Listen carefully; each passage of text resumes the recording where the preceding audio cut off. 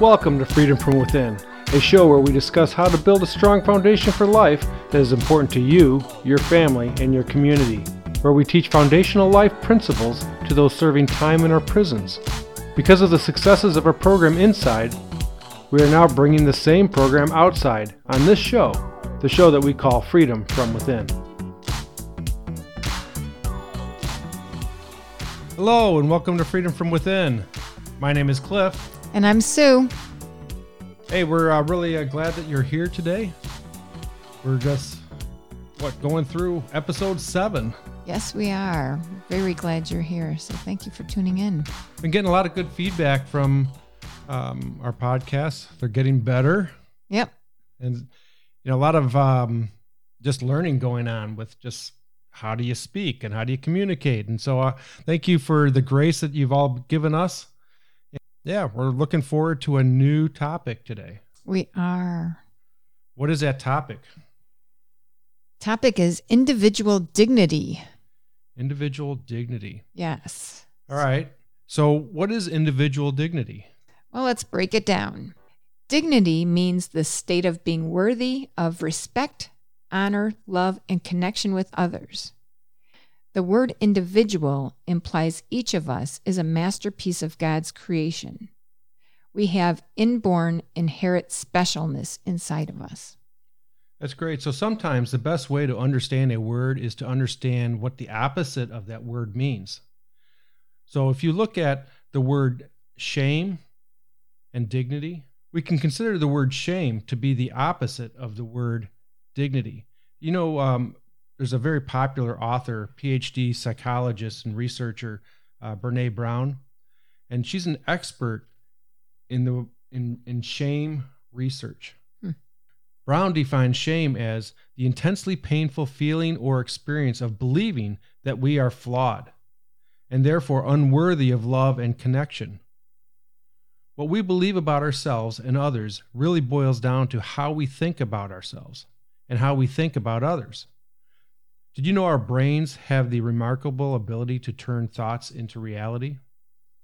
Wow, that's really insightful, isn't it? Things that we believe about ourselves actually can make our brains think that about others too.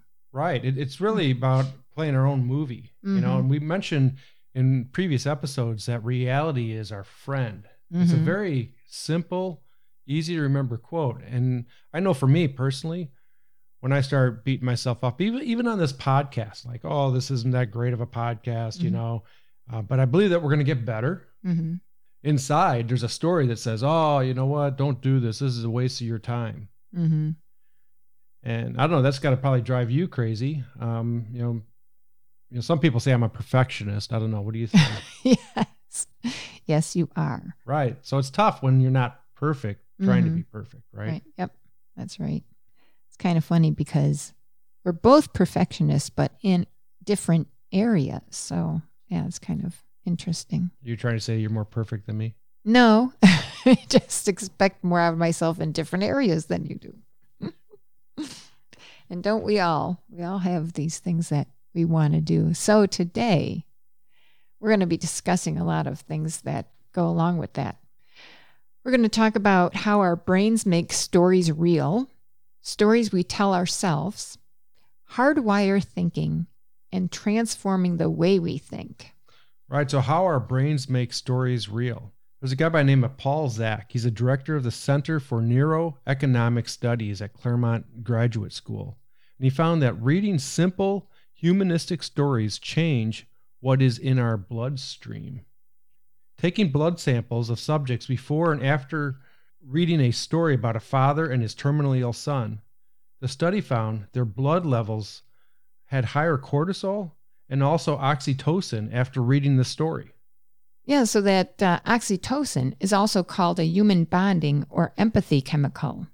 Oxytocin is also released in breastfeeding mothers. So once they read the story, subjects were then asked to donate money to a cause for ill children. 80% of the subjects donated the money. The story is trying to say that people tend to be more supportive. They called it what? The human bonding chemical. Yeah, like your heartstrings are being pulled towards that. Have you ever experienced something like that? I mean, you're a breastfeeding mother at one time. Long time ago. Yeah, it's funny because now that you talk about that, I was thinking about when our kids were babies, mostly our first one, and how I would cry at like certain commercials. And I'm like, wow, that's weird.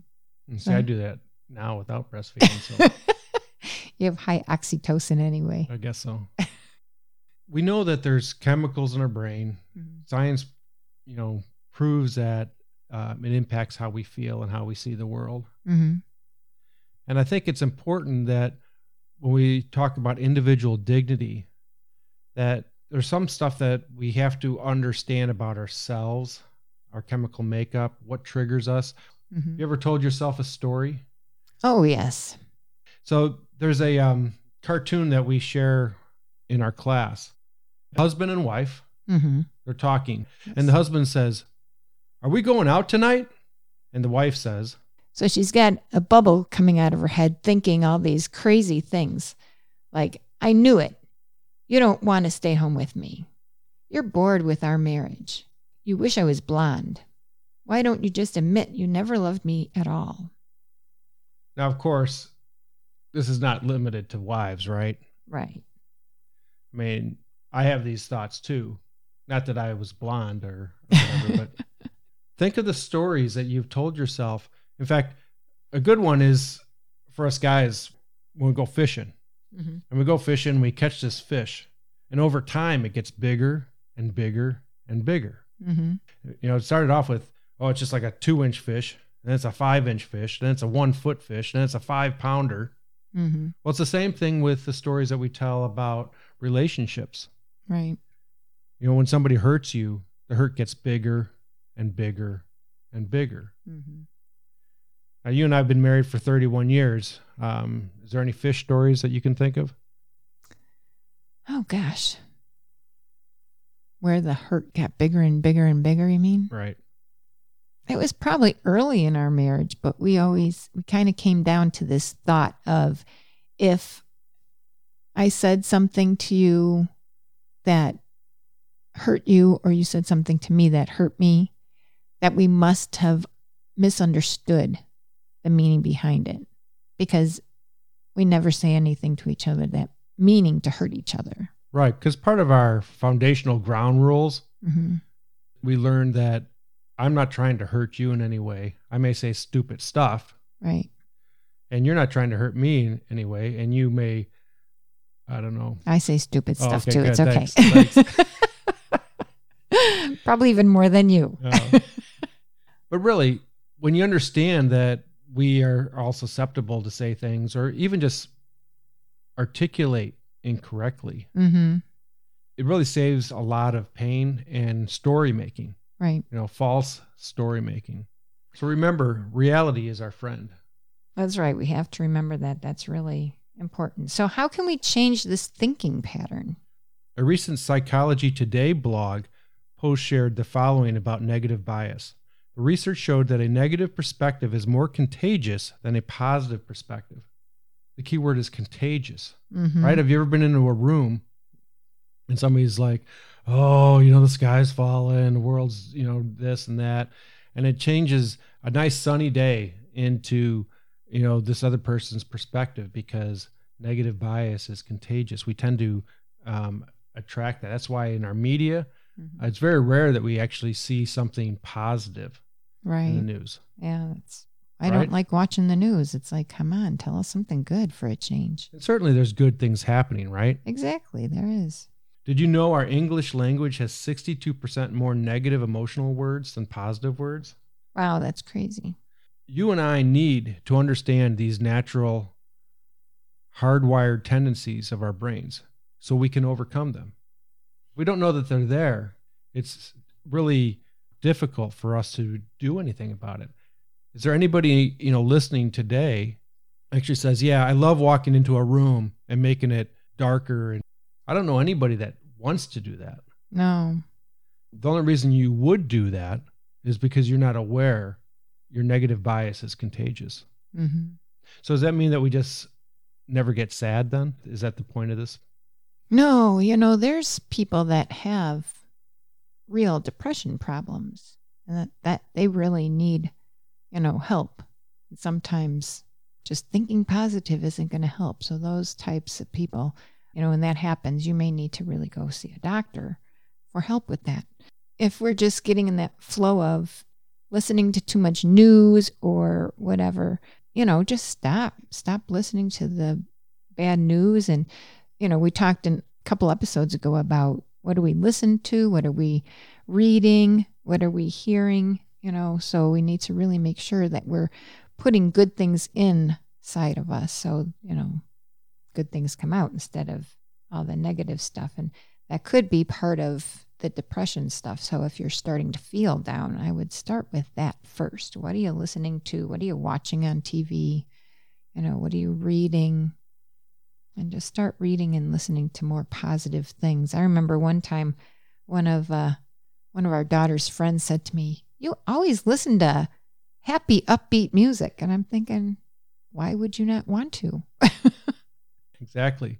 We have a choice on what we're going to put inside. Mm-hmm. I don't want to keep on hitting this drum. We've already talked about in this previous episodes, but it is important. It is. We need to be able to, you and I, people listening, need to understand that we do make up stories, and they tend to lean negative over time, especially when hurt is involved.